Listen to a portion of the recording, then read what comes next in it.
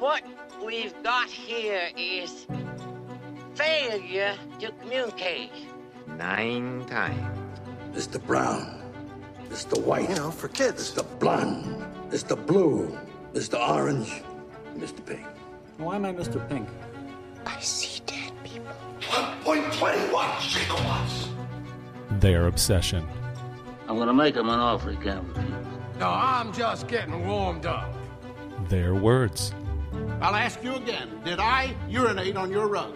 I drink your milkshake. Someone else's movie. I'm a god. You're God. I'm a god, not the god.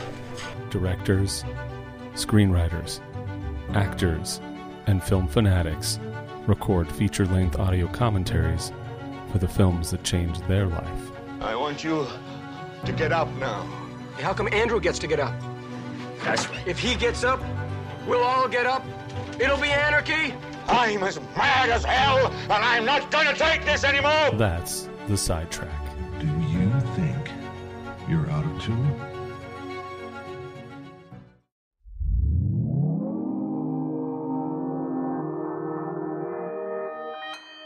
Consequence Podcast Network. The Psychoanalysis Podcast explores the ways that horror movies examine mental health issues. It deals with mature and sometimes disturbing subject matter, and it may not be suitable for all listeners. It is meant for entertainment purposes only, and not as a substitute for proper therapy. If you or a loved one are currently experiencing mental health difficulties, please contact your local mental health center. Breathe in. Breathe out. Breathe in. Breathe out. Breathe in. Breathe out. This is Psychoanalysis. This is Psychoanalysis, a horror therapy podcast analyzing the horror genre through the lens of mental health. I'm Jen Adams. I'm Lara Understall. I'm totally kicking myself. I was going to download the voice changer app and say, I'm Mike Snoonian. Oh my gosh. And I didn't do it, but I'm Mike Snoonian. That would have been hilarious. I mean, we can do things in post. Yeah, true. We can pitch you up. We can pitch you down. We can put we'll fix it in post. A robot filter. That would have been awesome and a little creepy.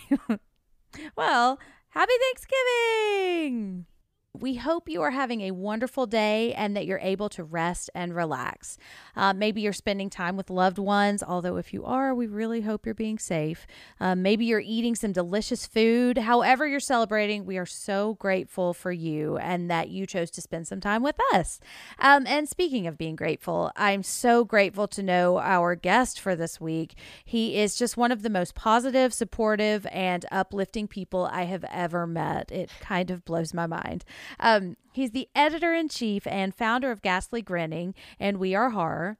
He writes for Dread Central, Bloody Disgusting, Haw Creek Horror, and Consequence of Sound. Whoop, whoop. And he is a co-host of the Keep Screaming podcast, Ryan Larson. Ryan, welcome to the podcast. Hi, thank you guys so much for having me. I'm very excited. I've been a fan since episode 1 and love all your guys' separate work, obviously, too. And I'm also really excited to talk about this movie because it's actually my favorite movie and I never get to talk about it. Because I pigeonholed myself as the cursed guy. So,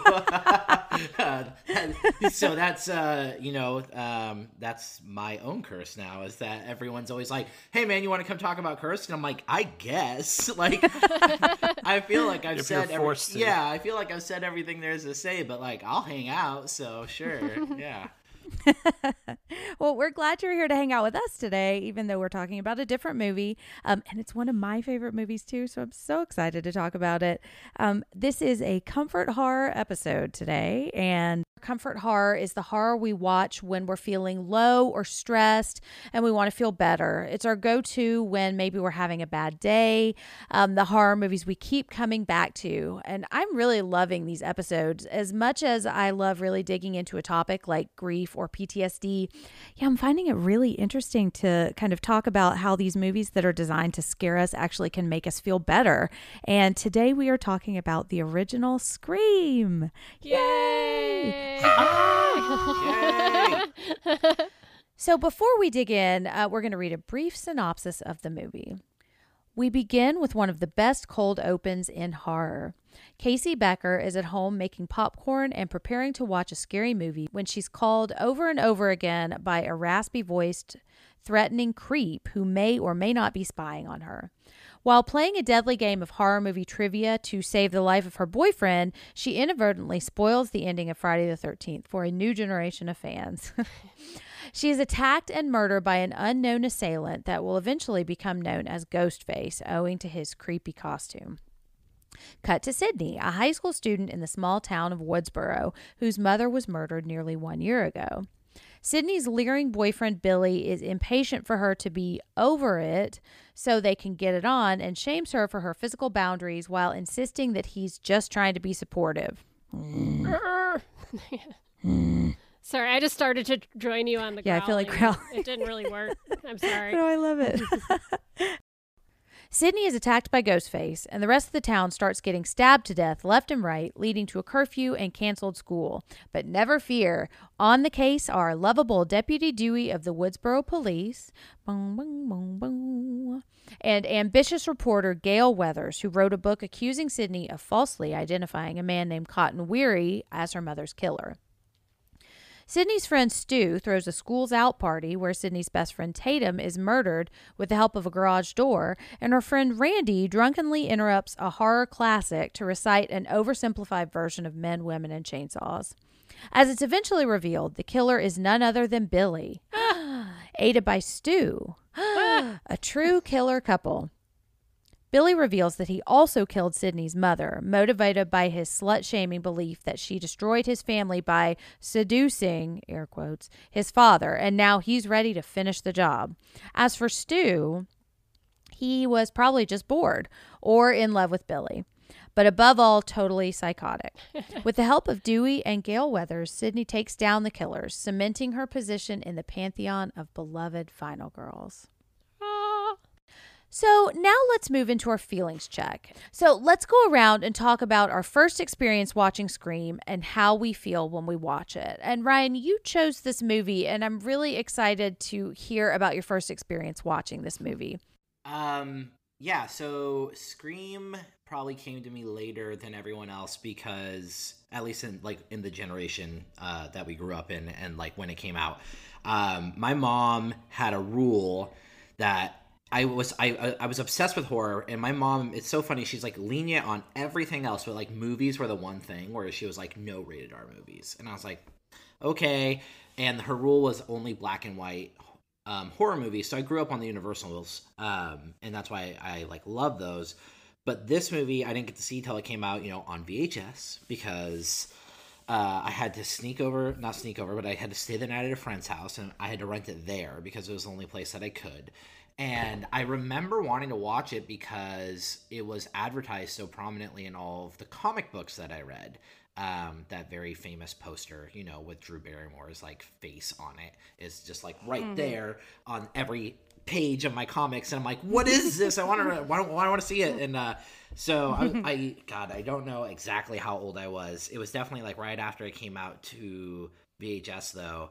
And, we rented it, and it, like, I've loved horror for a long time. I usually credit, my mom bought me X-Men number 159, which is X-Men versus Dracula. And so I usually say I fell in love with comic books and horror on the same day. It's a real meet cute. Yeah. And that's when I was 4 years old. So, wow. I feel like I've loved horror for a long time, but Scream is what made horror my favorite genre and like made it my passion and my lifelong like obsession now.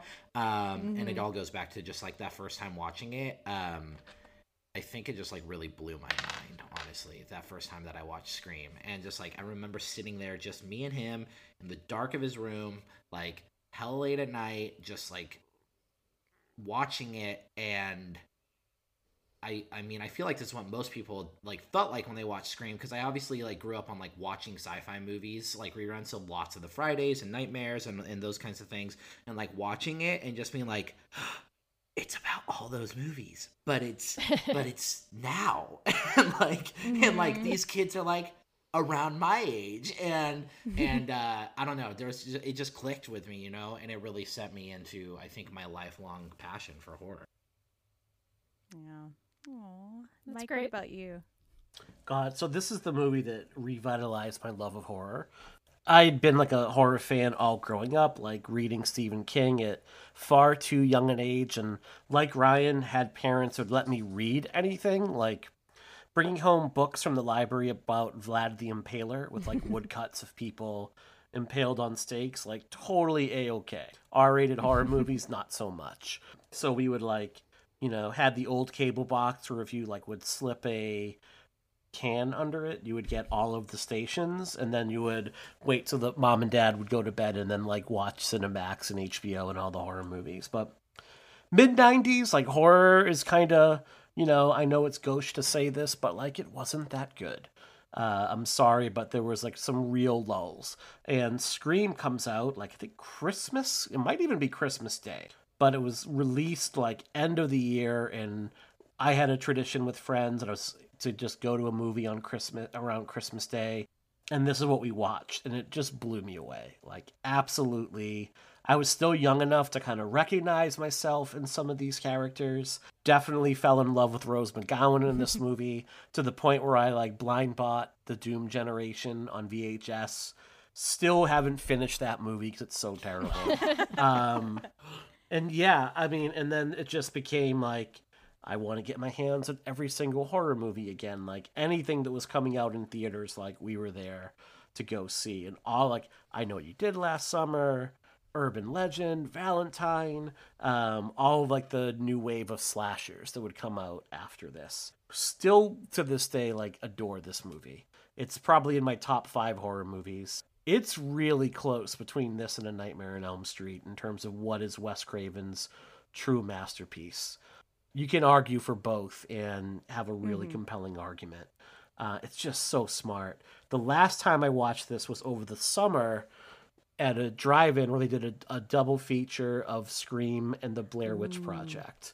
And I took my daughter to see it. She was probably the youngest person there, but there were a lot of teens there. And to see this movie still resonate years later, it's a really wonderful thing, you know. And I know there are like slasher purists that say no, it's like it's the 80s or bust, and these 90s slashers really aren't up to par with the golden age. But they're their own thing, you know. It's the first in a line of movies that I think turned on a lot of people, like a generation younger to me, to horror. And I think that's a really wonderful thing. How do you fault a movie for that? Exactly. Yeah. Laura, what about you? I think I also saw Scream for the first time around when it came out on VHS, because I just very specifically remember watching it, or you know, right around then, and my mom being in the room, and she got really upset when Drew Barrymore got stabbed. And, you know, so as I've discussed on the podcast before, I was a fairly sensitive child. So similarly, I could read just about anything and it wouldn't get to me that badly.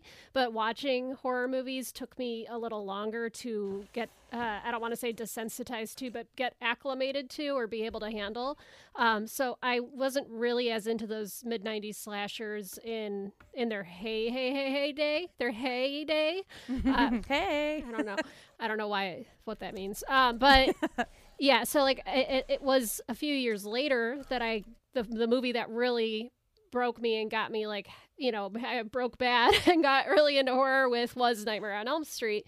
And so when I finally got back around to the Scream franchise, having, you know, gone down the road of 80s slashers and campy 80s shit and all sorts of other ghosts and witches type stuff that is still my bread and butter, I ended up really appreciating Scream a lot more than I ever could when I was a kid or a tween. So especially having rewatched the whole franchise basically for our PTSD episodes, I gained a whole new appreciation for it. And I think they're just such a fun franchise. Even 3, which is definitely my least favorite of the bunch, is like just really fun to watch. Like everything, mm-hmm. and the original is obviously the OG for a reason, and it's just so much fun. Mm-hmm. Yeah, this is one of my all-time favorite movies, and I have this memory of walking into the theater to watch it, and I was 16 and I had just gotten my driver's license. So like I had driven to the theater. It was one of the first times I'd ever like driven myself anywhere.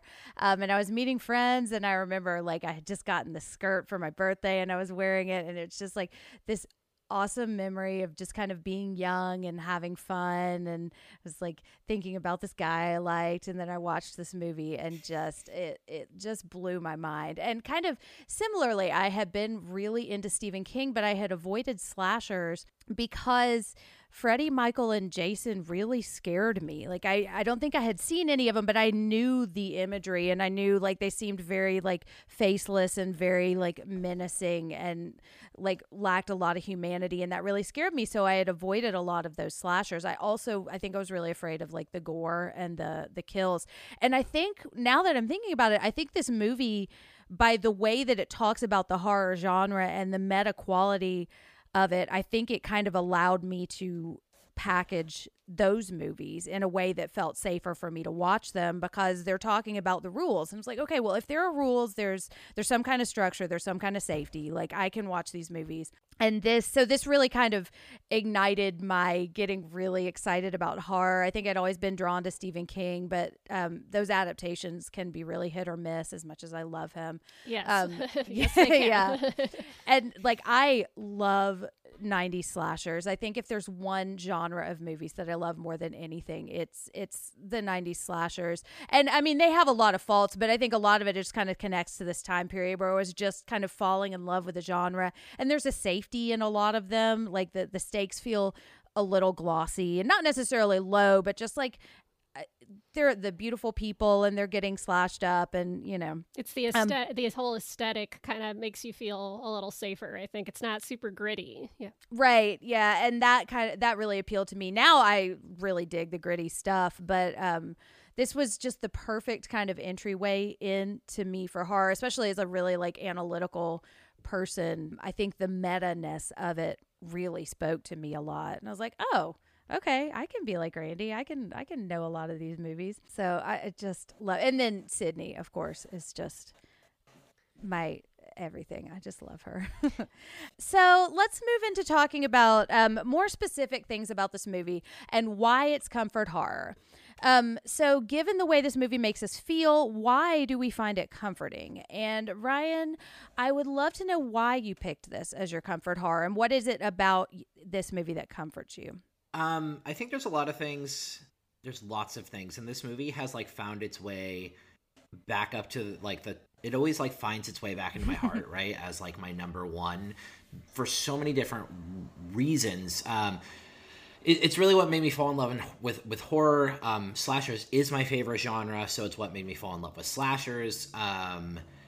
Sydney's my favorite final girl because I love her entire arc, but I also just love in this movie like how much of a badass she is, and she's logical, and she's smart, and she fights, and like I grew up around very powerful female like figures in my life. Like my mom and my grandma are like two of the toughest people I've ever met. So I was just like, yeah, that's women like right there. That I was like, yeah, that's exactly how women are. Like, why are all movies showing this?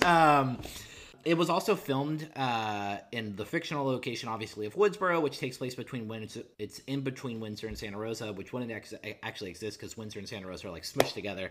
But that's where I grew up. So there was like that whole part, like the scene in the video store. That was my video store growing up. Oh, really? Yeah. That's amazing. Yeah. Bradley Video was like literally down the street. My dad and I would go down there and rent movies. So like there was that kind of comfortability to it of like, this is actually home. And then just over time, I think I've just I grew to like really love Wes and always came back and just thought it was so smart. Like I think Wes literally reinvented the genre twice, and this is like the second time he did it. I thought like New Nightmare was like him dipping his toes into seeing how meta he could get, and then with this he really fully explored that and like really created a whole new wave of slashers, which was like wonderful. And then also this is my best friend's favorite movie, and we didn't know that when we became best friends. So that's something that's who does the Keep Screaming podcast with me, and like Scream it's just like our movie, and like we just dote on it and adore it. And then even like to go further into comfort horror, like after my divorce, when I was like reeling and like for a while I couldn't focus on anything, like I couldn't make it through a comic book or a TV show or a movie, Scream was the first movie that like I really sat down and was like, I need to find something that I love again and like remember and ground myself really. And Scream was the movie that did that for me. Like going back to Scream, it just like at that point, 30 years old, it was like, this feels so much like home. Like it's comfortable. It's a comfortable movie, right? Like if I don't want to, I don't have to pay attention to it, but like it sucks me in every time. And I just love the characters, and I love the world, and I love everything about it so much that like I wanted to come back to Woodsboro. and yes. Yeah, and that's really like, so there's so many different times that it's kind of like found its way back into my life to even further up it as like my comfort horror movie. And it's like, it relates to so many things. It relates to family and friends and loss and all these different things. But I think like that's kind of just why it's like, it's weird to say, but it's like, it's just been there for me. No, so, that's the power of film, right? And like, and media is, it can really feel like this parasocial thing that like, it sort of stays the same in a world that is chaotic. And I think, when you connect to horror and having it be a horror movie, that's that old friend, I think is super fun. So I completely get it. Yeah, that's one thing. I think part of the reason this is so comforting for me is because of the soundtracks, because I loved them. And I think I listened to Scream 2 soundtrack more, but like I push play on this movie and it's like this blanket of like memories washes over me, and I get sucked in the same as you, and I just love it. And it just reminds me of this time that I didn't have a lot of stress that I have now, and like it's just, yeah. The music is such a mixed bag for me because it is so painfully 90s. I mean, everything about these movies are like, oh my God, I feel like I'm almost I've talked about this before on here, but I'm like hyperventilating because I feel like I'm literally in a time warp. And like that my childhood was like, I mean, so I had moments that were good, and and I have those positive associations, but I have a lot of negative associations with that whole vibe. And so sometimes it's just like, oh boy, here we go, So that's it. Yeah. This definitely was like chain wallet Mike, and I used to have a coconut that was like, looked like a gorilla attached to the chain wallet just because. No reason, just, that was my fashion choice. So that yeah, sounds definitely like the there 90s were some things. too. Yeah, everything about that. There are some things going on there. I have one note on the Scream 2 soundtrack. I will never not bring this up. So you have the whole sequence with Sarah Michelle Gellar, which is like a really great, like, stalk and slash sequence, and she gets this horrific death. I mean, like, it's probably the most horrific death in the whole movie. And not even like 3 frames after this really tense scene ends, it cuts to like a pop punk Everclear song. It's the weirdest fucking music cue in any horror movie ever. I think that kind of speaks to the lightness of these films, right? And I mean, if we're still talking about Scream 1, but I mean, it's the same kind of like, it's just so effervescent. Like you can't even linger on the death because by the next scene you're at like a party with drinking beer with your friends, and like it's I made the Hang 10 hand gesture with that noise. I feel like they were sort of connected, so I'm sorry you couldn't see it. But no, we can hear the Hang 10, yeah. You can hear the Hang 10, yeah. Yeah, because this is a brutal movie. Like, these kills are, like, hard. And what always strikes me and makes me cry is Sydney's mom. Casey's mom. Mm-hmm. When she's on the phone and she says, "Not my daughter," and it always makes me cry. And then just thinking about like, this is not Freddie, Michael, or Jason that have no connection to these kids. Like, these are their friends, and like, these are kids that we have watched through the entire movie. And it is like, it is a really dark plot when you think about it, but there's such a lightness to the movie that I think keeps it from going into that devastating place. And I think a big part of that is because the characters are written so well. And you just like, even Stu, who's a murderer, like a psycho killer, you love him. And I loved Billy when I was in high school. And I think... Yeah, it's hard. I mean... That character was designed to confuse teenage girls. And it really did. Yeah. And speaking of, because maybe we can kind of start moving into the characters' favorite scenes, favorite things that we love. One of the things I noticed this watch about Sydney is that she really holds her boundaries firm, and for a 16-year-old girl, like when Billy comes over into her room and it's the slow "Don't Fear the Reaper" scene, like she's like, no, this is it. It's already established that that's her rule, and I think that's really impressive. And to meet her off the bat as this person who knows who she is and knows what she wants, even though she's going through this terrible thing, I think is really impressive, and it's really like inspiring to a lot of girls like this one. I think Wes did that so well, right? Because obviously one of the reasons I love the movie is because of Sydney and like her arc as a final girl, and like being able to see her through 4 movies is fantastic, and we're really lucky that we got to.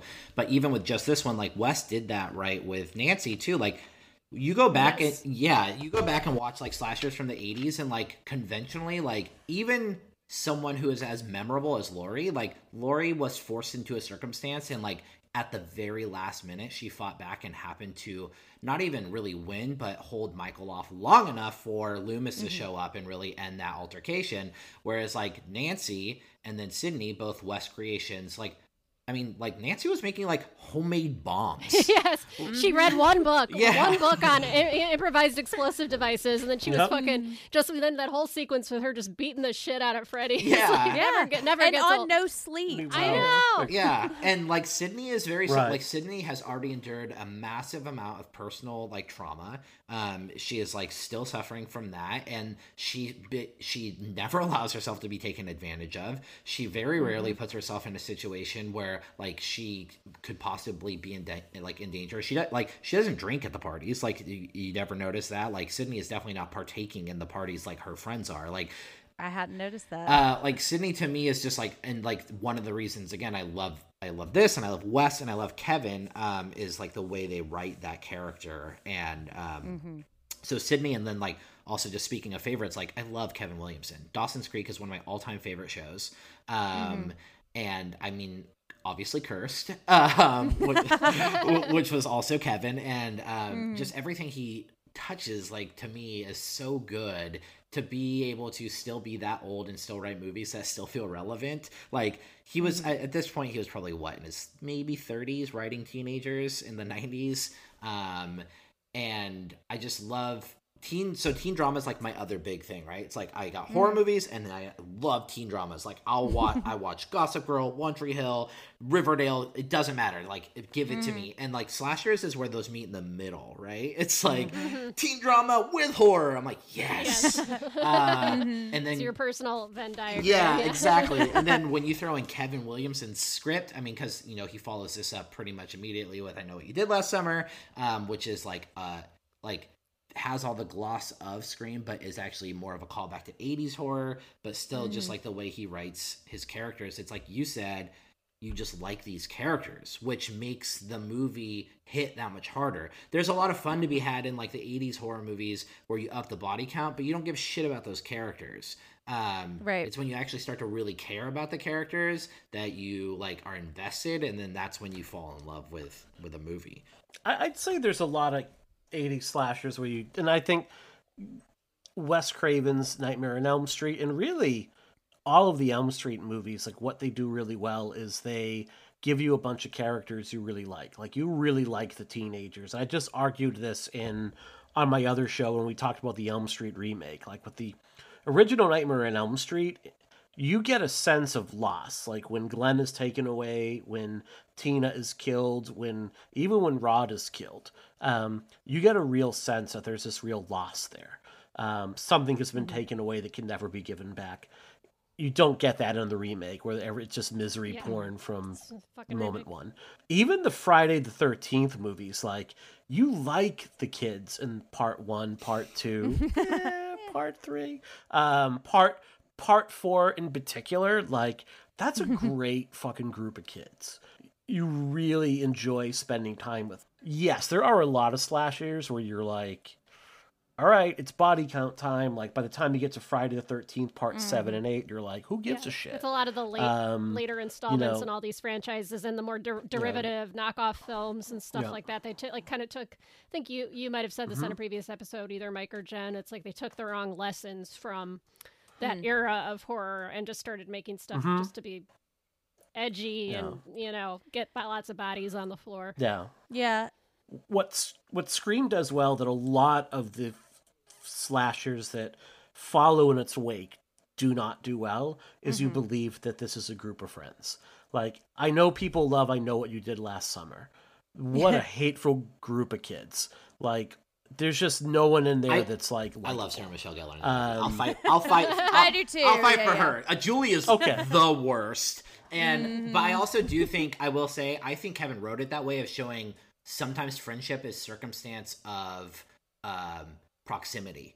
Like they were forced to be friends because they were the popular kids in high school, and it even shows just what a year removed does, because they come back and they like barely know each other.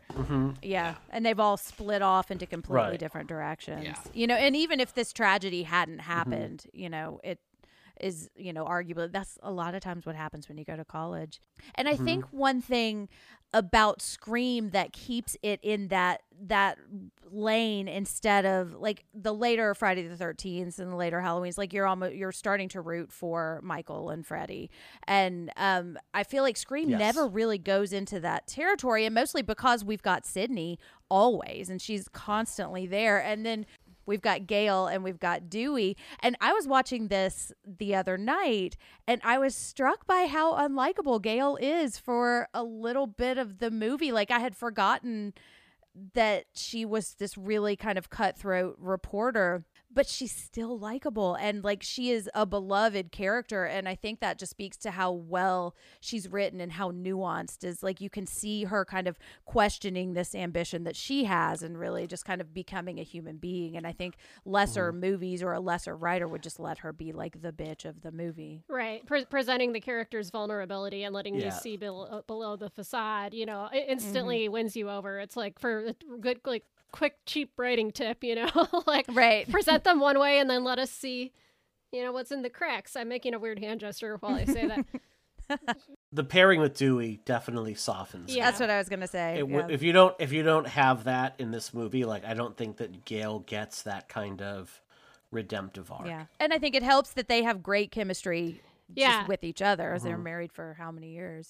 You can really feel that chemistry in every scene that they're in. And I like that it's not the protagonist that gets this kind of love arc necessarily. Like Sydney, especially throughout the franchise, she is really on her own path. Like, she has some moments of romance, but like ultimately her story is her story. And it's Gale and Dewey that get the little will they, won't they, lasting romance arc. It's just, again, it's like slightly left of center in terms of what you expect from rote plotting and stock characters that makes this ensemble memorable, in the same way that a Dawson's Creek or a Buffy ensemble is memorable. You get to stay with these characters and really get to know them and love them. Yeah. Well, and part of that is because as much as I love Sydney and I do consider her a final girl, technically, like, she's not the last one. Like, we have 4 surviving characters in this movie, and 3 of them have continued on through 4 movies. And I think this is kind of an evolution in the final girl kind of trope. And to put it in Stephen King terms, it's like, this is a quartet, and this is they are a quartet. And they're like, but they work together and they like support each other. And like, when you see them reunite in the next movie, like, Sydney gives Gale a hug, even though they've had this kind of really tense relationship for a lot of really good reasons. And I love that there's that feeling of warmth, and that Sydney has some support, because Gale is really the one who saves the day at one point. I mean, they all kind of work together, but if not for Gale, Sydney probably would have died too. So she's not surviving on her own. And I think this is one of the first times that we start to see that. But now we're starting to see it more, like with the new Halloween, which is a matriarchy. And I will never stop talking about how awesome that is. Where is everybody on Randy Meeks? Because I'm sensing like there's been like a reevaluation of his character in the past few years that I am not on board with. Randy is the unfortunate like reply guy. Like that's what the internet has deemed him as, right? Because he's kind of just like, I think it's hard. It's hard to like woke test things from the past, right? Like I think that's something we run into a lot because like for the time, like I think all of us were on a horror podcast together, like we've all been the Randy Meeks in our situation, right? Like, we've all had to explain the rules or like done these things, but there are certain things about Randy, like he takes it upon himself when no one asks him to. He inserts himself into conversations. He doesn't really know boundaries or social cues. And so, like, do I think Randy is as toxic as the internet portrays him to be? No, definitely not. But do I think that Randy was reevaluated and literally repurposed as Kirby in Scream 4, but, like, done better? Yup. Like, Kirby is kind of the version of Randy that, like, fits in today's model in society. But I don't think Randy's, like, a bad person at all. No. I just think he's, like... Randy is the friend that, like, wouldn't be popular if his friends weren't popular, but he is. So he, you know, what does he bring to the table? His wide, vast knowledge of pop culture minutia. So he has to shove that around as much as he can. He's very much on the periphery of that friend group. Like, you can tell that, like, he's a little bit on the outside looking in, and he's also very aware that he's on the outside looking in. I think there's a maturation of him that happens between Scream 1 and Scream 2. For sure.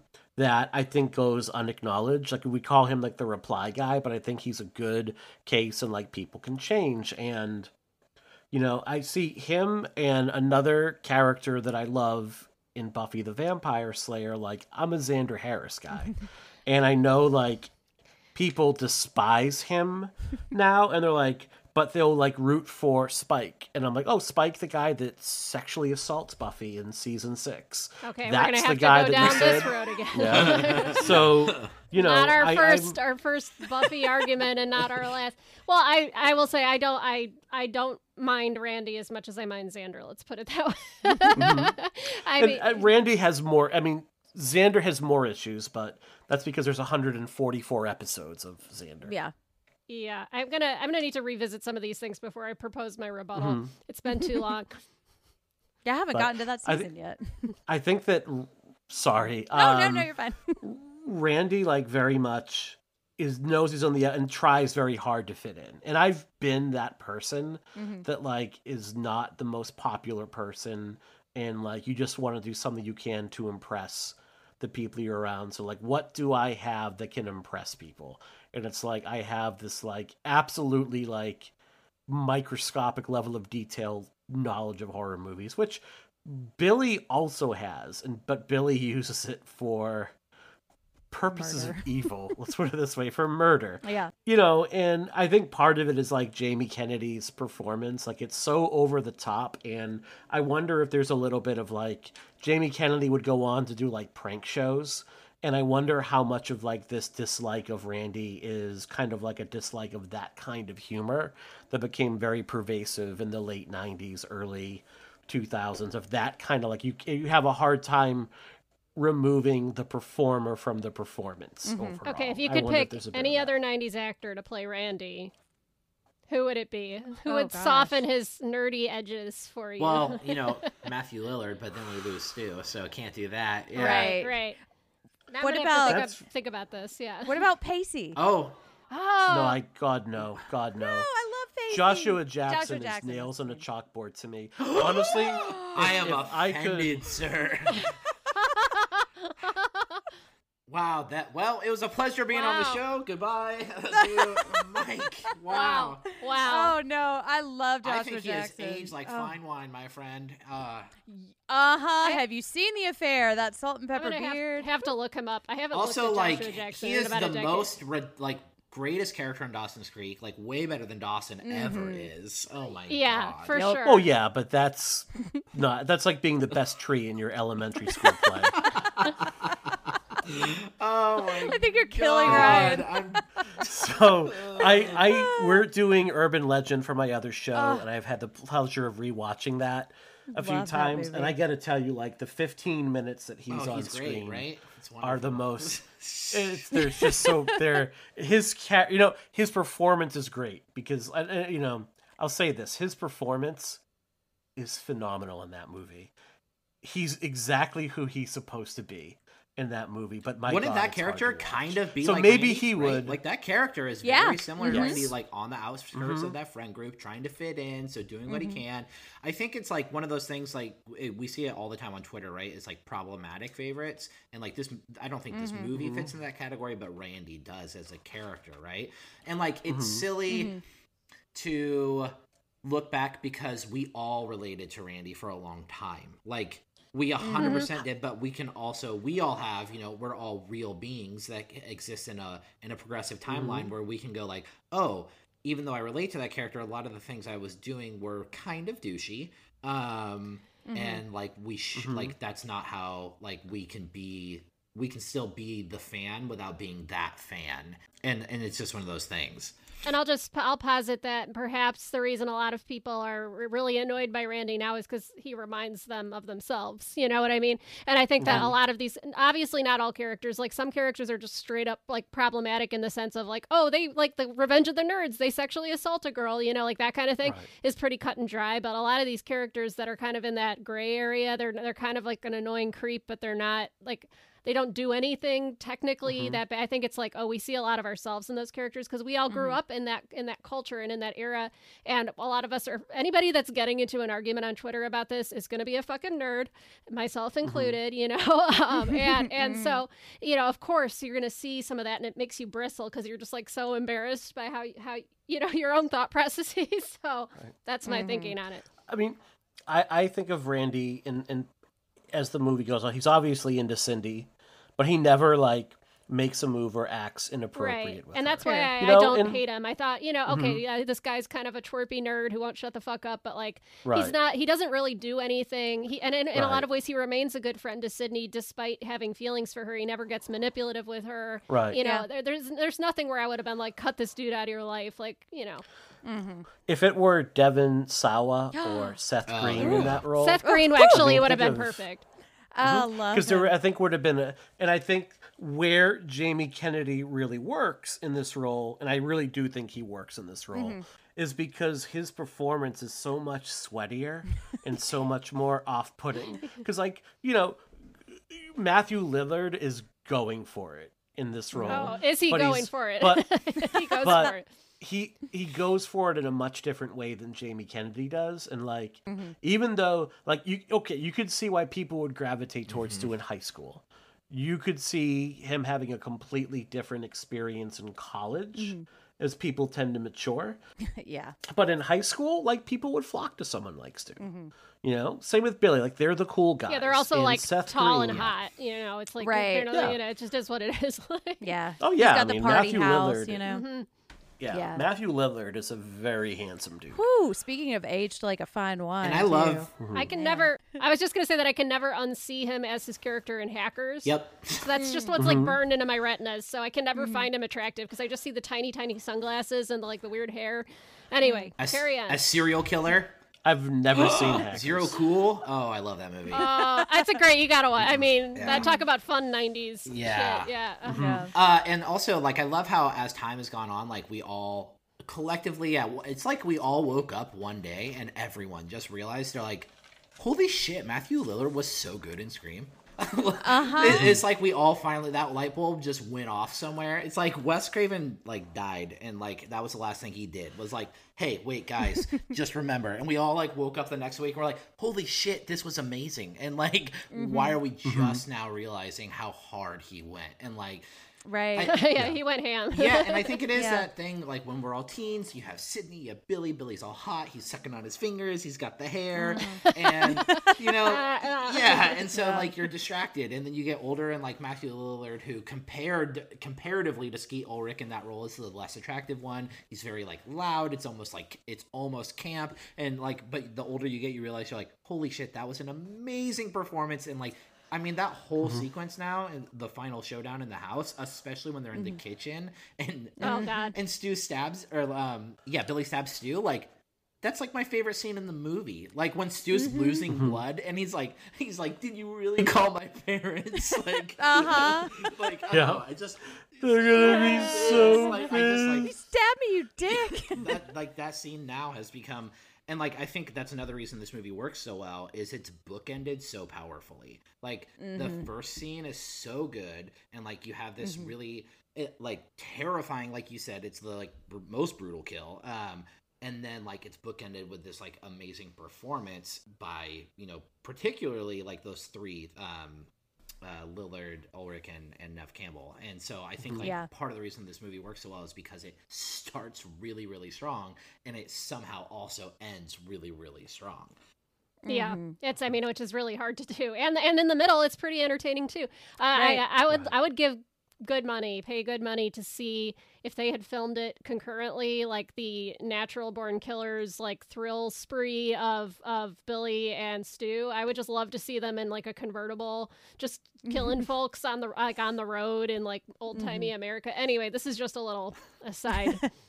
Well, it's so funny to me watching this now. I guess funny is maybe not the word, but it's interesting because I think about that scene at the fountain with the five of them, and that's one of my favorite scenes in the movie. I think just because it's just the five friends, and it's really not, the shit hasn't really hit the fan too bad for these characters yet.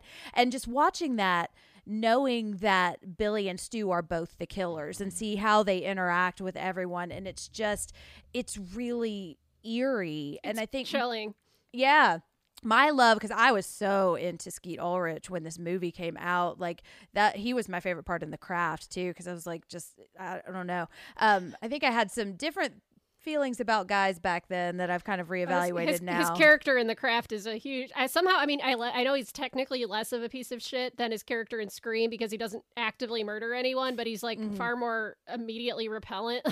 Yeah, but it's like when I think about like a seesaw, like Stu was way down here and Billy was way up here, and then slowly over the years they have just completely flipped, and now I love Stu, and I think that Billy just feels so predatory in this movie, and it is now really off-putting to me. And I think when I was younger, I read that as like, this is what guys who are into you do. Yeah, they're so confident, and he's so into me. Yeah. Right, and why can't I just get over it, you know? Yeah, and now I watch it, and I'm like, I actually wrote "fuck you, Billy" like 5 times in my notes. Yeah, there's a sense of entitlement that comes in Billy's character, that he's just owed things.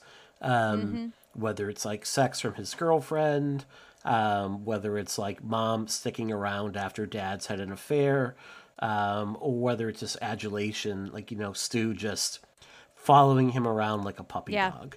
And it's just really like, it's toxic masculinity distilled into one haircut and smoldering look, basically.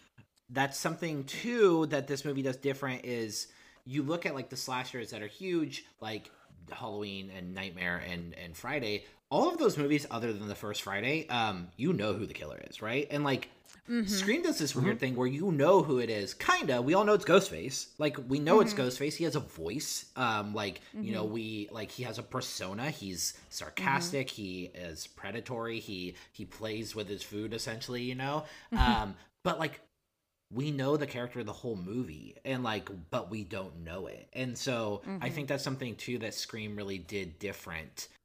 That kind of like threw slasher fans for a loop too, because really it's like not since, I don't know, Pamela Voorhees have we actually like known a killer like most of the movie. But like Scream even goes like a billion times bigger, because it's like, no, you don't just know them, like you've hung out with this person, like you know their background, like and then they're like, and there's 2 of them. Gotcha. Yeah, got your ass. Yeah, and then it's every one of these movies is also a whodunit, right? It's like, and the killer is. I think I said this on the other Scream series too. Is not omnipotent. They are a human who has decided to kill a bunch of people, and I think that really changes the dynamic while allowing for the meta-ness. And it, I don't know. It's just like. Good writing. Yeah. And it's not just killing people, it's killing like your girlfriend or like your former girlfriend. It's people that you know. And I think that's a level of like coldness and psychopathy that is really chilling, but it does not come across as chilling. It's like, oh yeah, it was him. And then you watch it again and you're like, oh yeah, that scene is weird. It's closer to like My Bloody Valentine, Happy Birthday to Me, The Prowler, Sleepaway Camp, where like you follow this group and you know it's one of them, but you don't know who. It brings back the whodunit, and it's something that like the 90s slashers, like this kind of like silver age of slasher movies, those movies keep that. What Scream did is basically they're all whodunits. It's much less about let's create a new iconic horror movie villain, and it's much more about let's have this like cool whodunit. And some I think succeed better than others. Like Rebecca Gayheart in Urban Legend is like Stu turned up to 11 in the best way. Oh yeah, I mean she absolutely like nails her Pamela Voorhees moment, and I really like that about these. You know, I do like the kind of like Bond villain aspect to these movies where like Stu and Billy have spent the entirety of the movie trying to kill Sydney. And now that they have her incapacitated, they're like, now we will lay out everything for you, which we weren't going to do like 6 scenes ago when we were chasing you through your house. Now we're going to like lay out our whole devious plan while you slowly escape. So. Well, and there's a betrayal element to it also, which I think is different than some of the slashers that have really, or the big three, I think, because they're basically strangers. Or at least kind of distantly connected. And so, like, when I think of the 90s, and Alexandra West wrote a great book about 90s slashers called, I can't remember what it's called, but I'll link the name. But it's, she's talking about the 90s and how comparatively that was a pretty, like, safe decade. Things were going pretty good. There was a feeling of, like... security. Security. That's probably a better word than safe. And I think that the element of betrayal, where this is the killer that... You've known this killer all along, is kind of speaking to that. Like, yes, it feels really secure right now, but I mean, are you sure everything's fine? Like, is there something underneath that you're just not quite sure of? It's almost like, we all knew we were in a bubble that was just about to burst in ways we couldn't fathom. Ooh, yeah. It was... Yeah, the late 90s were the end of like the chicken in every pot era of America, where you did feel like not much to complain about. Like I look back at the late 90s and I'm like, had my first like job where I made a lot of money, had like my first real adult relationships, first apartments with like really good friends, like what a you know, able to go to like shows whenever I wanted to. Like things were really good, and it would soon come all crashing down. I think that's something that like this era of slashers does, especially like Wes was really good at it, like particularly in like Suburbia. Like Wes takes a situation and like you look at, you know, the slashers of the late 70s, early 80s was a direct response, you know, to the kind of like the feminist movement and then also Reaganism and like ultra conservatism. And these movies are more, it's like you guys said, like we were in a more secure spot. So like what does Wes do? He examines like what happens when you are white suburbia, like what are the things? And it's like, like you said, it's like this sense of betrayal, which I really like, it resonates with me a lot. It's like, it's like my anxiety disorder, like straight up of just like, things can be going really, really well and like great, and you're still looking over your shoulder, kind of being like, well, who, like, what's gonna happen? Like, you're waiting for the other shoe to fall, and like there are those times, like this whole sense of like, who is it? Like, it's all these people, you know, like that's kind of the life I feel like on my worst days that I'm like, or on my hardest days that I'm living. It's like I know all these people love me, like. But which one of them's out to get me, or like which one of them's mad at me, you know? So like I feel, for me, it's which one is about to die at any moment. Yeah. So I feel like Wes taps into like he was able to, and like the rest of them kind of ape this, but like I feel like he was able to be like, yeah, like this is a relatively safe decade. So like what happens when you are an upper middle, like what plagues an upper middle class, white person? And it's like anxiety, like, cause it hits all of us. So like no one is above that. So that's like another thing I love about like this cycle of slashers that Scream kicked off. Totally. One of the things that Craven interrogates really well, and he started to do this with New Nightmare, and I think he's much more successful here, is he interrogates the role of like media in terms of like shaping our psychological development. New Nightmare is very much an introspective look at like has my work in this genre has it done any harm to other people? Like, am I unleashing something into the world that is changing people's psyche and causing, people to do evil acts? And I think what you see here through the lens of Billy and Stu is like, you see how shaped Billy is by these movies. And I would say Stu is much less so. Like, Stu is just like, whatever you want, Billy. Like, if Billy went to Stu and said, you and I are going to train for the 2-man luge for the Olympics, Stu would have been like, okay, Billy, whatever you want. Like, I think that's really, I feel like Stu is very much in love with Billy. Billy is very much, he's Randy taken to the nth degree, and he's learning all the wrong lessons from this media. And I think in some ways Wes is examining, like, if this media is omnipresent, if it's so widely available to people, because this is the height of the, look at that video store in that scene. How many kids are there and how much is available? Like, ooh, your lead suspect is in the psycho murderer section. And I just feel like Craven is like, do we bear any responsibility for this? And I would ultimately come down on no, that you don't. Like, the line, movies don't create psychos, movies make psychos more creative. Like, I think it's very tongue-in-cheek, and I think that's what the moral majority might point to, but I don't think that is truly the case. Yeah. For my 8th grade paper, I did, it was called The Music Made Me Do It, and it was kind of exploring, I read Tipper Gore's book about violence in the media, which was interesting. But Tipper Gore. Oh, I know. But it's interesting because I know that there originally was going to be no motive, and they even say that it's scarier when there's no motive, but Billy has this motive, and I'm glad that he does, because I think that really informs a lot of the dynamic between him and Sidney. But like Stu really doesn't. Like, his motive is just like, whatever, like, this is what we're doing right now. This is like, I was hanging out with Billy and we cooked up this plan, so let's go for it. And I had not ever really read it as him being in love with Billy, although I could see that. I think I just kind of read it as like, what else are we going to do? I don't really care. And that's another thing, I think, when we look at like kids in this time period, especially kids who are more affluent, like, what does he have to lose? What does he not have? Like, he's just looking to kind of like thrill seek because he already has everything he needs and everything he really wants, and some girl broke up with him and he doesn't know what to do with those feelings because he's never really had to deal with bad feelings before, and so this is how he handles it. There's a moment where Stu, when Billy is explaining, he's laying out the motive for everything, and Stu is looking on at Billy with this look that's part awe and part surprise. And I've always read that as like, Stu didn't know Billy's motive up until that moment. That like, for Stu, like you said, like, there's going to be no motive, like Billy might have just do this for kicks.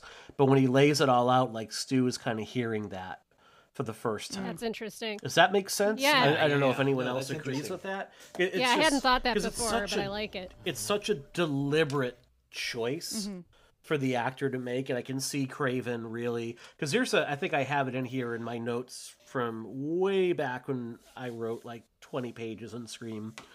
I survived scene 118. Like, all the stuff in the how it took so long to do. It was so meticulously laid out that I don't think a look like that is on accident. But I also think Craven, unlike a lot of directors, trusted his audience enough to come up with their own interpretation of what it'll look like that way. Right. Which I always love more. I mean, I hate when there's a ton of exposition and they have to spell everything out for you. If that was the case here, I think it would diminish it greatly. And that's why we're still talking about this movie how many years later. Well, and speaking of looks, this is something that I keep thinking about, and it's partly because of the scene in Halloween when she's killed by Michael, but she still thinks that it's Bob. When, like, Casey at the very beginning, when she is dying, she pulls the mask off. And I know that there are, like, I know a billion people have kind of analyzed this to try to figure out who the killer is at what point. And I've never really kind of been super interested in that, but I do wonder who it is that she sees. And it's got to be Stu, I think. Don't you think? Like, that he is frustrated because she broke up with him, and this is how he's taking it out on her. And I also kind of feel like Stu is the one who kills Tatum also, and the rest I kind of ascribe to Billy. And I don't know if there's really any way of proving or disproving that, but that's just kind of always the way I've read it. And it just kind of it's another level of heartbreak for Casey, because, like, this person that she trusted is murdering her. I think it's been laid out somewhere, and I know you're going to hear, it's the first thing, if you type in who killed who, the first thing that Google populates is who killed who in Scream. Oh, really? Okay. So let's see. Yeah. Are we okay if I run through it? Yeah, Sure. yeah. According to the Scream fandom wiki, Okay. Maureen was killed by both Billy and Stu. Okay. Steven was killed by Billy. Casey was killed, and it says both Stu and Billy, so I'm going to attribute that one to Stu. I do agree The one with you. the actual knife, yeah. Principal Hembry, Billy. Tatum, Billy. Kelly, Stu. That would be the tech. And then it's Billy and Stu are the other victims. So now, does this Wikipedia cite its sources? Right, you think it'd be in the script somewhere. I think they do. Stu is, like, pretty prevalent at the party when Tatum is killed, so I could see why that would be Billy. Because they're also pretty good about, like, both of them playing each other, bouncing off each other to ensure it's not the other. I feel like, right. Yeah. There's definitely been some ink spilled on that, though. So yeah, definitely. And it's never really something that I've interrogated too deeply, and because I also think, like, it doesn't really matter to the enjoyment of the movie, because like I just read it as who I want the killer to be in that moment to fit my kind of understanding of who these characters are, which is why I kind of ascribe Stu as killing Tatum, even if that's not necessarily who it is, and it makes sense logically that it wouldn't. I also think like Matthew Lillard is so physical in this role that it just suits Ghostface, because Ghostface, like, he's just kind of bumbling, and that's one of the things that I love about this movie is that the killers fight back, or that the victims fight back, and they really, like, get a lot of good licks in too. I also love, like, she walks out on the porch when she knows that there is a killer out there. And that's has always struck me as so brave. Maybe not the smartest thing to do, but just like, I'm not going to let you terrorize me. I'm not going to let you make me afraid of you, which... Right. Bravery and stupidity are often intrinsically linked. You know, it's... But I also think it fits, like, with her arc, because we don't see her do that through the rest of her story. We see her confront the killer. Like, I'm thinking of that part in scene 2 when he's in the police car and he's, you know, she goes back to see who it is. But, like, I think that speaks to being, like, a secondhand witness to trauma versus right after that, it immediately becomes her own trauma that she's processing. Right. Like, she had been probably so wound up over the course of this year after having her mother murdered that she was like, and I mean, I can on a much lesser degree relate to this feeling, like spoiling for a fight. Like, you want to come at me? I've been waiting. Come at me, bro. You know, and you're just fucking waiting and wound up and ready. I also think that there was some, God, why did I start saying this? There was some study that I can't remember the specifics of that was like, when people do quote unquote like heroic things or throw themselves into danger, they're more often than not acting on instinct. And it's literally like not a choice that you make. It's just like something in you is just like, ugh, and you like run toward the danger or do it. So I think it's often an instinctual thing. Now, do I want to try and analyze this 90s slasher movie from that perspective? No, I don't. Yeah. Do we think that, because we talked earlier about like how there's like the big reveal at the end and it becomes the Bond villain moment, do you think that Stu and Billy would have killed Sydney in that moment, or would have killed her in the bathroom in the high school? Or do you think that was more like Pennywise would say, salting the meat so it tastes better later on? Was it about making her afraid so that like the eventual kill would be that much sweeter? I do think they wanted to terrorize her for sure. I'm not sure when they would have finally, sealed the deal, but I do think that they probably were planning to kill her that night at the end because they state it. But and that's the anniversary also. Right. It was all building up to that. So you're probably right that they were salting the meat, as it were, up until that point to get her good and scared. What do we think of Dewey? I mean, we haven't talked about Dewey or Tatum. I know. I was just thinking, like, there's. I love Dewey. I think they present him as kind of incompetent and kind of silly. Like the first times we meet him, he's like arguing with his sister, and it's like. And it's hilarious. And I can't even remember what he says, but it wins your heart, And then you see Mom him. says you have to respect me. Right, yeah. When I wear the same uniform, I'm a man of the law. I just love it. But he is, and I also, the moment that stuck out to me this time is when he gets to the party and he's immediately giving them shit, like, are you underage, son? No, I'm just kidding. And he's such a sweet character, and he never, I think another franchise would have turned him into the killer at some point, and I love that they never do. They keep that heart to him, and Gale too. No, he's definitely the comic relief in this, like very clearly written to be the comic relief, but he ends up taking on a life of his own as a character throughout the franchise just because he's just so likable. He is goddamn likable. And I know I'm at the point where like I can't like a single cop in any media because but I'll make an exception for Dewey and for Columbo. And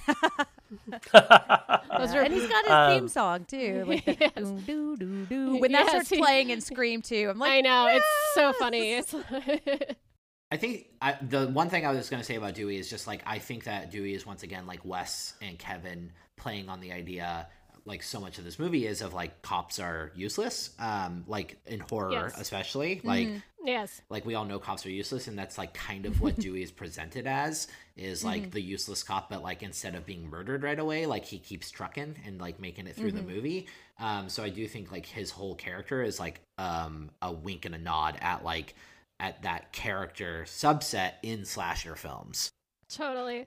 Thinking of like how they frame some of the things, like the scene where Dewey and the sheriff are kind of like interrogating one another, and they're like outside, and the sheriff is filling them in, and the sheriff is like ripping butts, and Dewey's eating an ice cream cone, and their movements are mimicking one another. I think it's like a really wonderful little thing. It's also the sheriff is the deputy from A Nightmare on Elm Street. He's the one who's like, maybe I should go get, the detective Thompson. I never picked up on that before. That's crazy. Oh man, that's so funny. And also the Kelly is the coroner from New Nightmare. But I'd like to think that this is like some world building thing where like the deputy from Elm Street is like, I gotta get out of Springwood where all these fucking kids are dying in their sleep, and I'm gonna go to some sleepy podunk town where nothing ever happens, and then bam, like there's like mass murder like back to back years at that point. At that point I blame him. Right, yes, exactly. He's got a death curse. He's the link. Also, shout out to Henry Winkler. Yes. This is the start. This is the start of like Henry Winkler's like second act. Yes. And my God, what a second act it is. Like, he's a delight. I was young enough to remember him as the Fonz, and he was obviously very typecast in that role. So when you see him on screen, it's almost like really funny because you're like, oh, it's the Fonz, hey, And now like his work in Barry, his work in Arrested Development, his just like genial goodness. Like Henry Winkler is, I'm actually tearing up a little bit. Like Henry Winkler is he's America's granddad. Yeah. At this point, in my God, 2020, if you take Henry Winkler, yeah. Well, so apparently straw.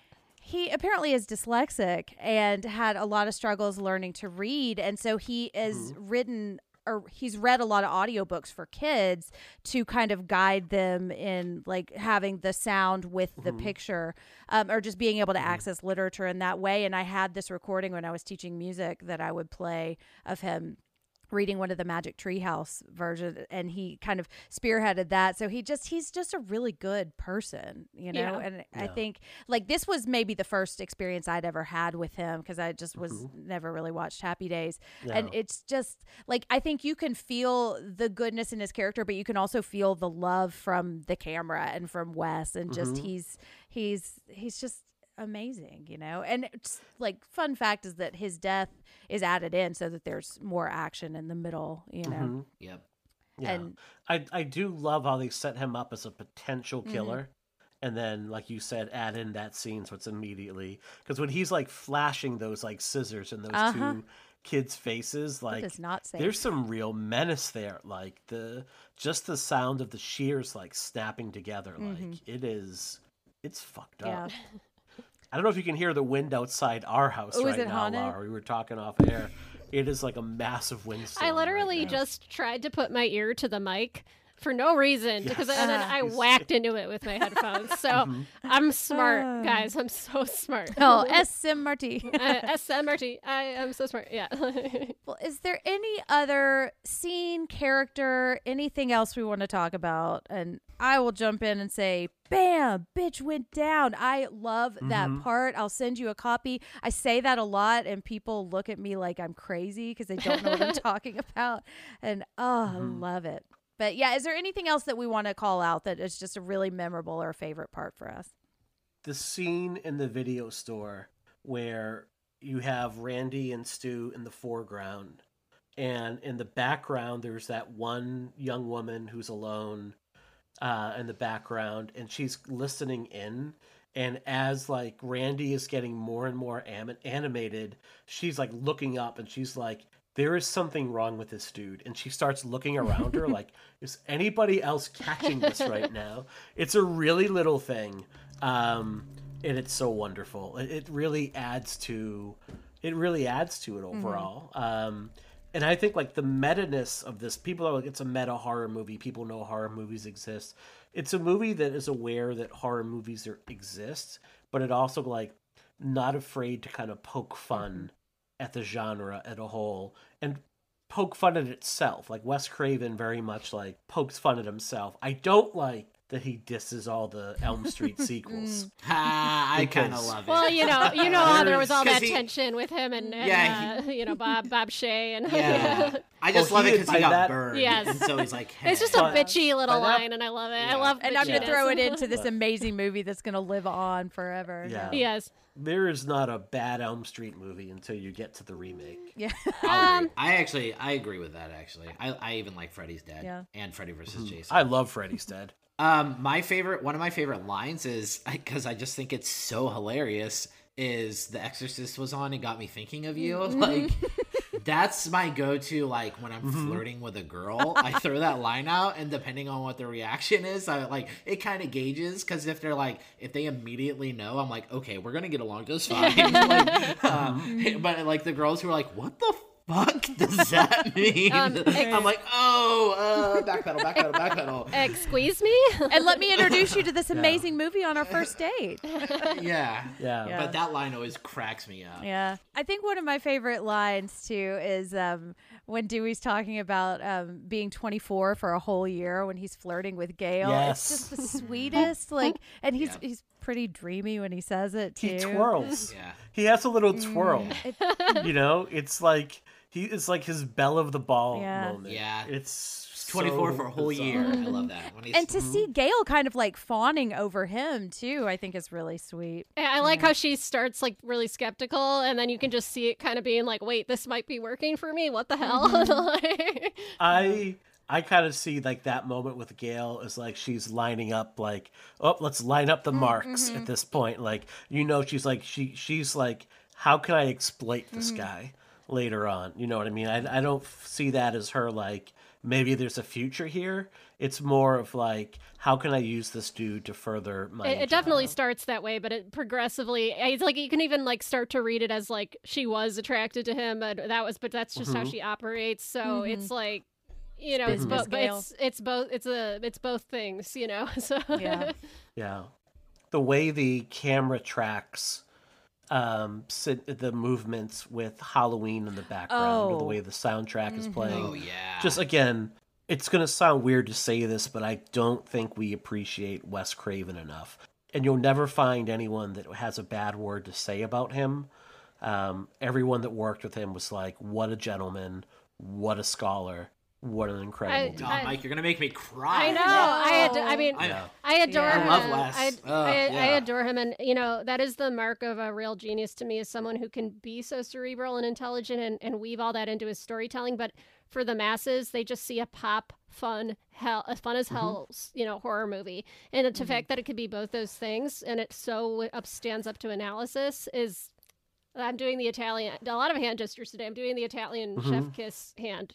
Well, and it's funny that you mentioned that scene, because I had forgotten about that scene, because there's so much in this movie that I love. And I think maybe when I first started to analyze horror, that's the first scene I would go to. And then like I start to kind of dig into all of the other characters like Gail and Sydney, and like analyzing the minutia, and I forget like how brilliant that is, and just kind of commenting on the genre itself while using like the iconic Scream Queen, but also creating a new one in a new way without stomping on the original. Like, it's a love letter that like births a new genre, because I'm like, this was meta horror, I feel like, really kicked off at this point.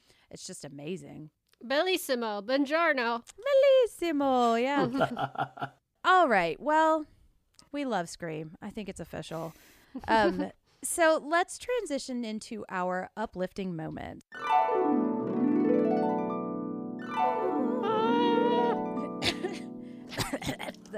That'll be the soundtrack to this uplifting moment. Yeah.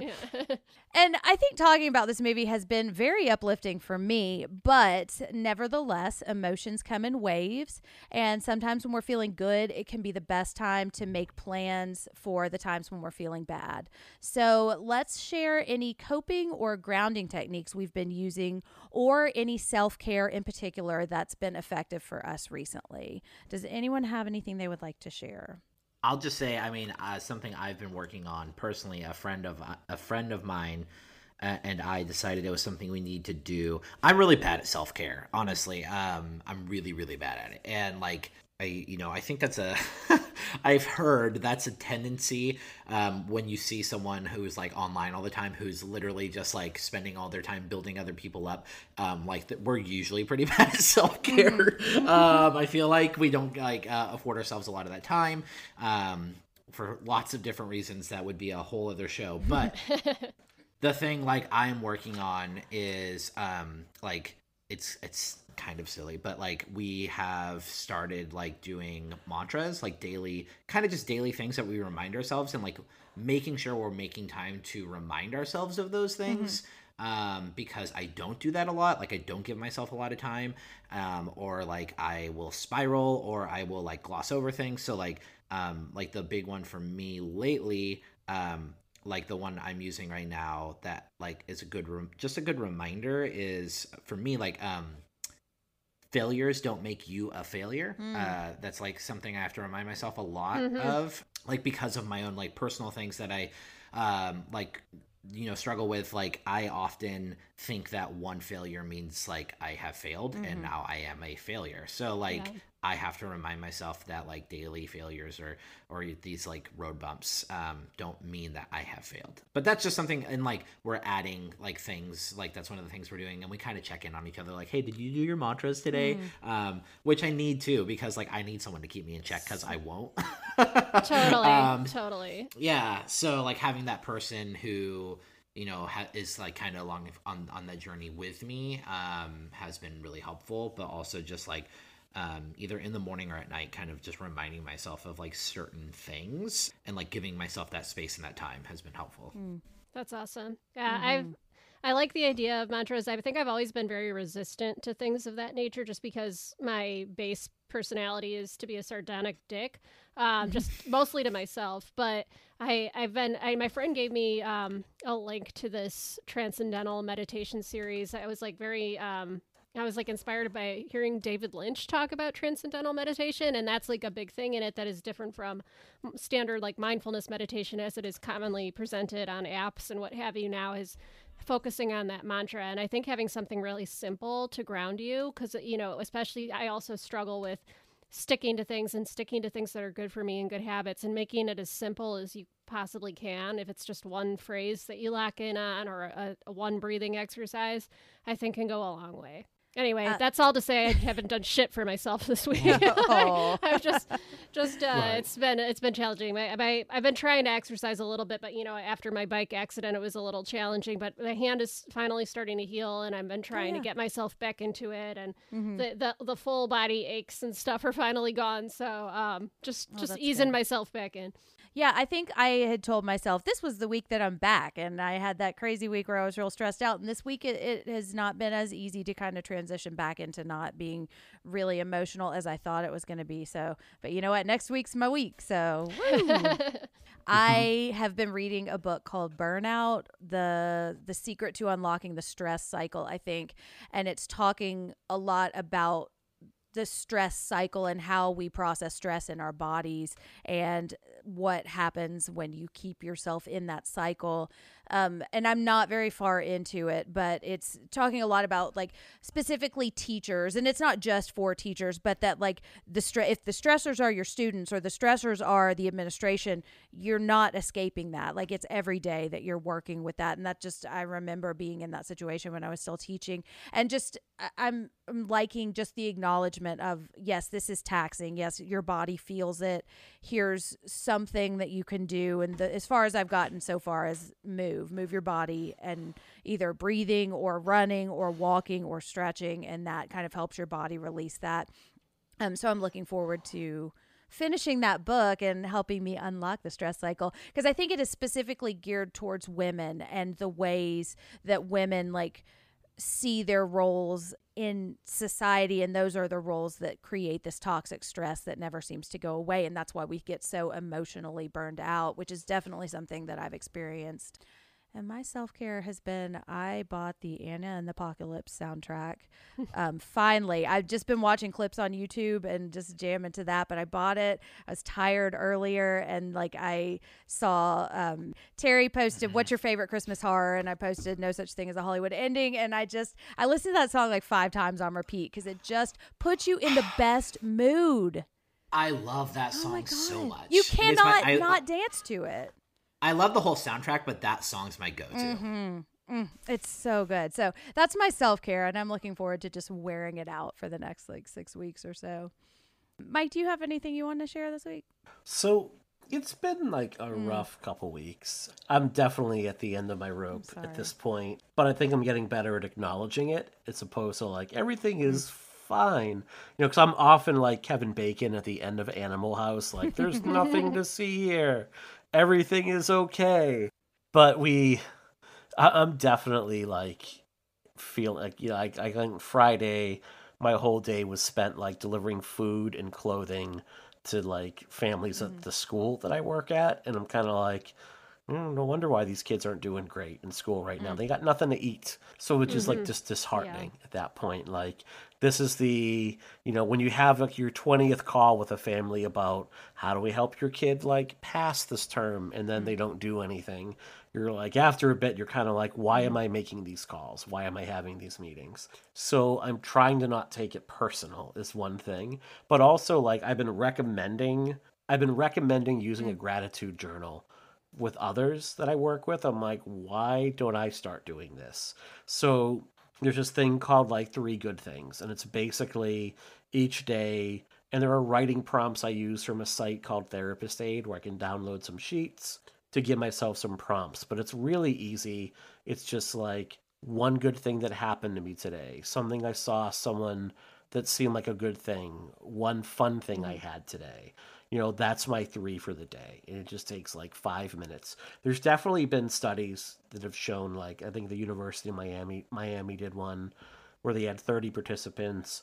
10 wrote like neutral prompts, 10 wrote negative, like this is one thing that bugs me, and 10 wrote more like gratitude inspired prompts. And that latter group definitely had like lower levels of anxiety and stress and depression overall by the time the study had ended. So I'm hoping that that's going to kind of help out. It's something that I'm recommending with a lot of the persons I work with, especially given the time of year it is. And, a lot of us aren't going to be able to spend the holidays with people that we kind of love and care about. And I think maybe we take that for granted sometimes. So, it's something that kind of remind me like, all right, things are not awesome, but they're also not completely terrible. I think that's really important to focus. I know for me, it helps me to focus on those things because I could easily spiral right now.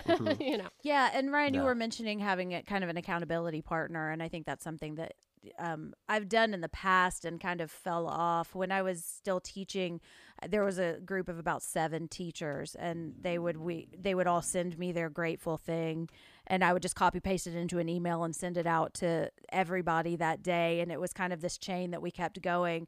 And then summer hit and we kind of lost it and just weren't able to really recapture that magic. But it was nice to see other people see the things they were grateful for, because it kind of gave you the ideas. And I think it's like talking about our self-care. It's like when you're struggling to think of something, if you hear somebody else talk about the thing that they are doing that works, or just the thing that they're happy about, I think it kind of kickstarts that in your brain. And the fact that there were a group of us, like if somebody couldn't do it that day, like you could still kind of get the benefit of being grateful for things, even if it was just kind of a struggle to think of something. Well, speaking of being grateful and being thankful, let's talk about our homework for this week, because we want to hear from you. We really want this to be a conversation. There are a lot of different ways that you can share your thoughts with us. And so our homework question for this week is, what are you most thankful for eating this week? Please, please describe your food. We want to live vicariously. I think I have just planned, I'm just going to make my own sweet potato casserole. We're not doing our family thing the way we did last year, but I really want to eat that, and I'm just going to make it for myself. Can we take a couple minutes and review because this is coming out on Thanksgiving, It is right? coming out on Thanksgiving. Mm-hmm. Can we review our menus for the day? Oh, yeah. Well, I don't know quite what mine is. Yeah, sweet potato casserole. I work on Thanksgiving. Oh, yeah. So it's just going to be Starbucks? Starbucks food. Yeah. Yay, cake pops. Get yourself a pumpkin pie for the nighttime for your secret quiet time right before bed to eat a whole pie in bed. That's partially what my plan is anyway. Or do you think you're over pumpkin by being around pumpkin spice all the time? Definitely not. Pumpkin pie is my favorite easily, and will always be my favorite. Good. Good. I would have to question that if it was not the case. Yeah, I know my two friends are doing a thing where one of them works for basically, he was a former chef, and he has like a food safety license. So the two of them are separately going to prepare a little mini version of a Thanksgiving meal and then deliver it to a bunch of our friends that live in the area.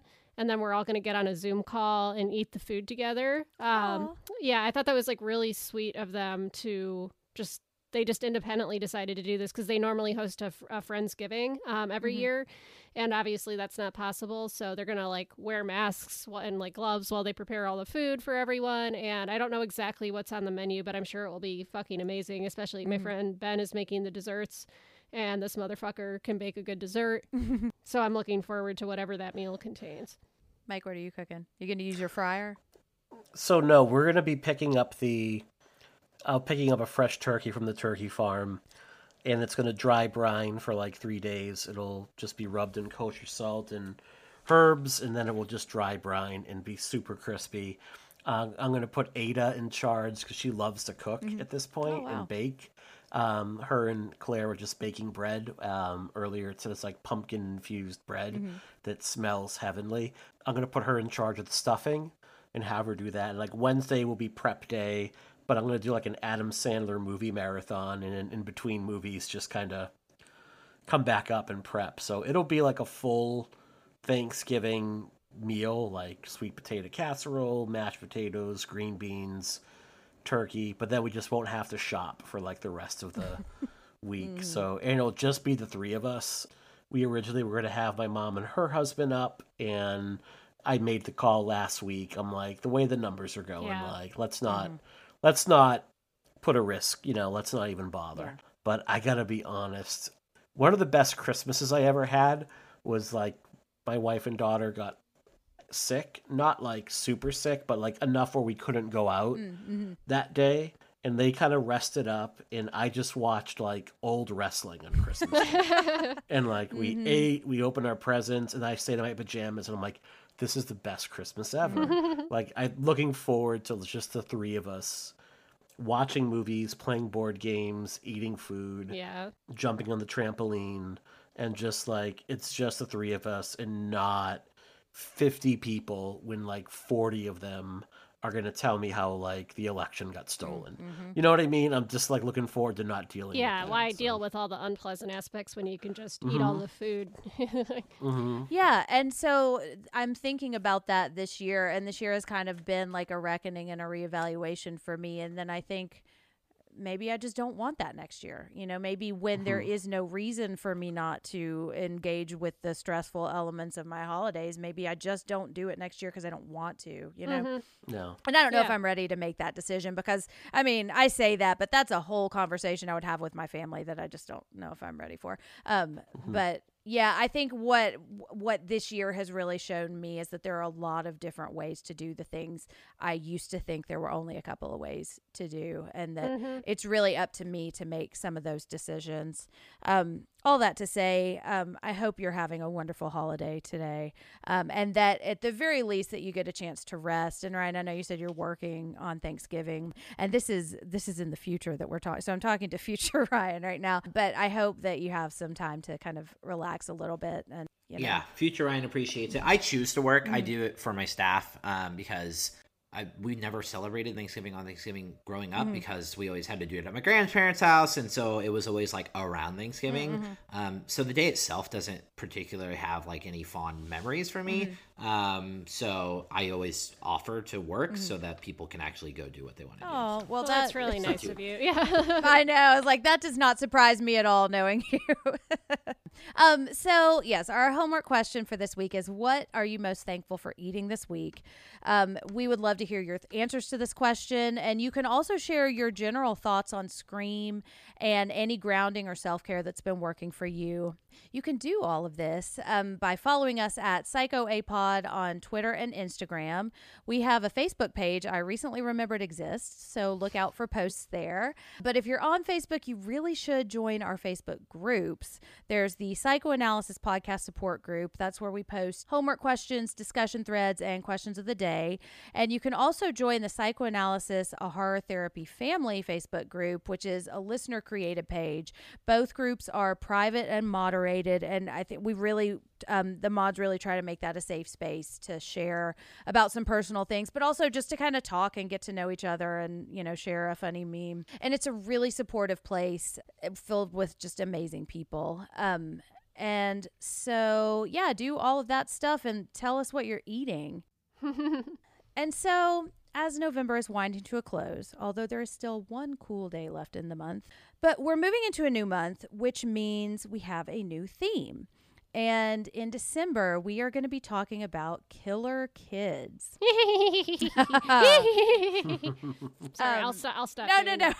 Can I do it one more time? That's the sound. One more time, yeah. But it's also going to be the soundtrack to December, so, let's practice. So, and I am nervous to approach the two movies we've chosen, but I think it's going to be great conversation, so I am nervously excited. The first movie on the topic of killer kids, we need to talk about it. I am scared to talk about it, but we are watching Lynn Ramsey's We Need to Talk About Kevin. We do need to talk about it. We do need to talk about it, yeah. Which they never do in the movie, and that's why we need to talk about it. Up. Yeah, and I mean, I've got some thoughts on that. So, yes, this is a heavy movie, but we are going to be following it up with some really fun comfort horror. And our second movie of the month on this theme is a little bit lighter. So We're going to do it. It's going to be great. I think it's going to be a good conversation. So make sure you watch We Need to Talk About Kevin, because we need to talk about that ending. But we will give you a synopsis too if you just want to listen to us tell you how the movie goes down. We are a member of the Consequence Podcast Network, and there are lots of other network pods, including Halloweenies and the Losers Club. They just launched season 2 of The Assembly with David Cross, and there are some fantastic people involved with that season, so check that out. It sounds really exciting. And there is a brand new pod on the network called Going There with Dr. Mike, which I am really excited about because it is all about music and mental health. And each week, Mike is going to interview a musician, and they're going to talk about how mental health affects the creative process. And just for the record, that's a different Mike. Oh, yes, different Mike. Yes, not our Mike. Yes, I am not a PhD. Not yet. Not yet, I know. Not ever. I am done with that's school. kind of how I feel about going back to school too. Yeah. It's so. Anyways, this sounds really cool and right up our alley. And I think we need to talk about mental health way more than we do. So make sure to check that out. And Ryan, I know that you have so much going on in the horror world right now. So where can we find you online, and what's coming up for you? So you can find most of my own reviews and editorial stuff at Ghastly Grinning, which is my own website that is all about painting horror. It's all celebratory, and we don't the main focus is just celebrating the genre, right? So that's the goal there. I also have started writing for Consequence of Sound, so I covered Beyond Fest for them. I will be covering the new Animaniacs cartoon when that drops, which I'm really excited about because I'm a huge Spielberg fan, so I was in love with the original series. I'm still writing my column over at Bloody Disgusting. You ought to know that is checking out horror movies from the 2000s, which I think is one of the most inappropriately maligned decades of horror. And then my podcast is Keep Screaming, which I do with my best friend, where we dive into slasher movies.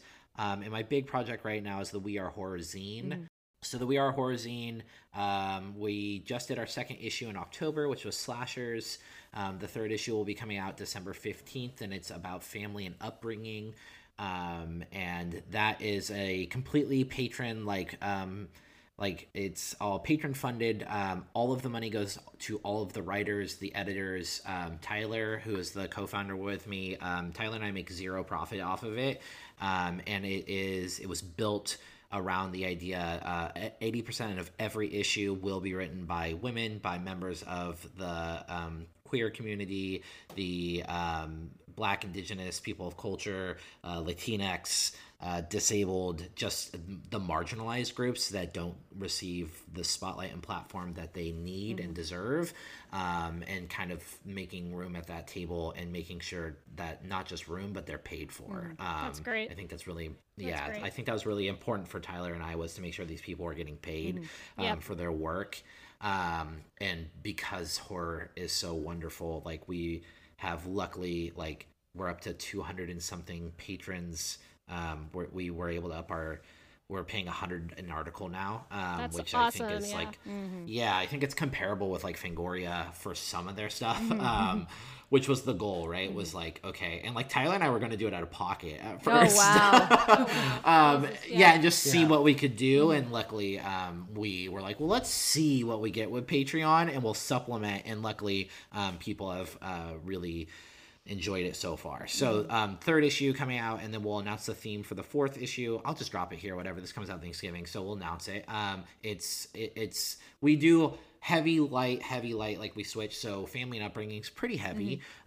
So we're doing horror romance since it's coming out in February. And that can get heavy too, but I'm hoping to see some fun stuff with lots of the romances that we've seen in horror. So that will be February. And you can find me online, Ryan. What is it? Ryan Larson? Yeah, it's at Ryan Larson on Twitter. So, and I will say I have read the issues of We Are Horror, and they are fantastic. There's really creative writing there. It's really great. Mike, where can we find you? So, aside from psychoanalysis, we keep plugging along over on the Pod and the Pendulum. We are, by the time this comes out, we are doing Urban Legend as our next series. But we're in the middle of planning 2021, and we're looking at things like John Carpenter June, French Extremity, February. Jaws is going to be this July. Is it all alliterative? No, it's just like those are some of the themes that we're trying to do. Okay. We are chugging along towards 100 episodes. We'll hit that maybe by the end of the year.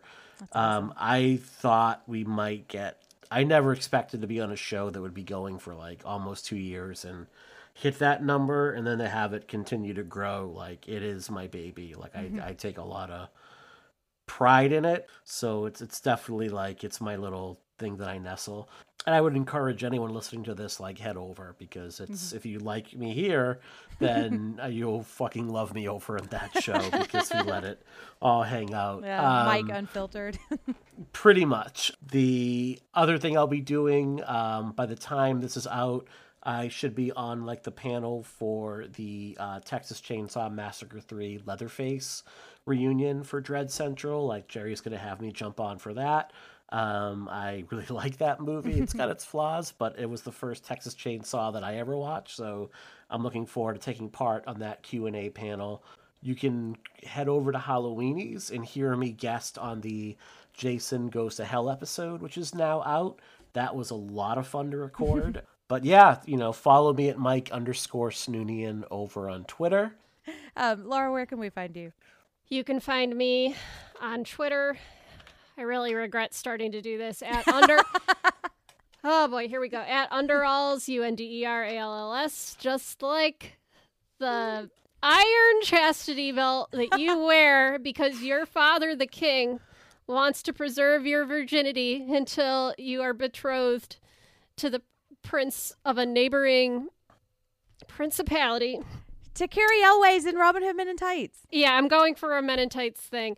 Nice. And that's at Underalls, UNDERALS. And I'm on Instagram at Instaglum, like Instagram, but with mood disorder.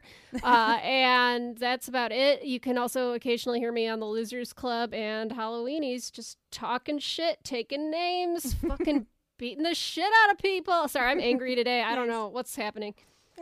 Yeah, a lot of emotions flying around. You can find me at Jen Ferratu on all of the socials. You can find me here and also on the Losers Club. We just recorded today our episode on The Green Mile, and we had so many thoughts on that book that we are actually splitting it into 2 episodes. So you can hear my part 2 thoughts on The Green Mile coming up soon. I think the first one will probably be out by the time this drops. So yeah, lots of fun stuff coming up there. Just tons of King, because The Stand is coming back, and I am going to have a lot of thoughts on that. But yeah, so that's where we are, and that's our Scream episode. This was so much fun. Ryan, thank you so much for joining us. Thank you for picking this movie, because then I get to watch it again. Yeah, thanks for having me on. I appreciate it. When you asked, I was like, oh my god, I love this show. That's so exciting. That makes me happy. Yeah, this was awesome. I could talk about this movie forever. Listeners, thank you so much for spending time with us. We are so grateful for you. We couldn't do this without you. And in this total mindfuck of a year, one of the things I'm most grateful for is this podcast and the community that we're building around it. We couldn't do any of this without you, and we are just so grateful for you that you choose to spend time with us. And I don't know why you want to spend time with me, but I'm so but the two of you, I get it. Delightful. Podcasting has probably kept me sane this year. Yep.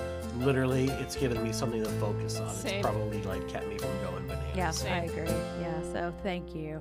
And I'm so grateful. I'm not even going to be weird when we do our sign off today. So we came here to chew bubblegum and take care of ourselves. And we're all out of bubblegum. But we have stuffing. Yes, that's right. Delicious stuffing. Bye. Happy Thanksgiving, everyone. Bye.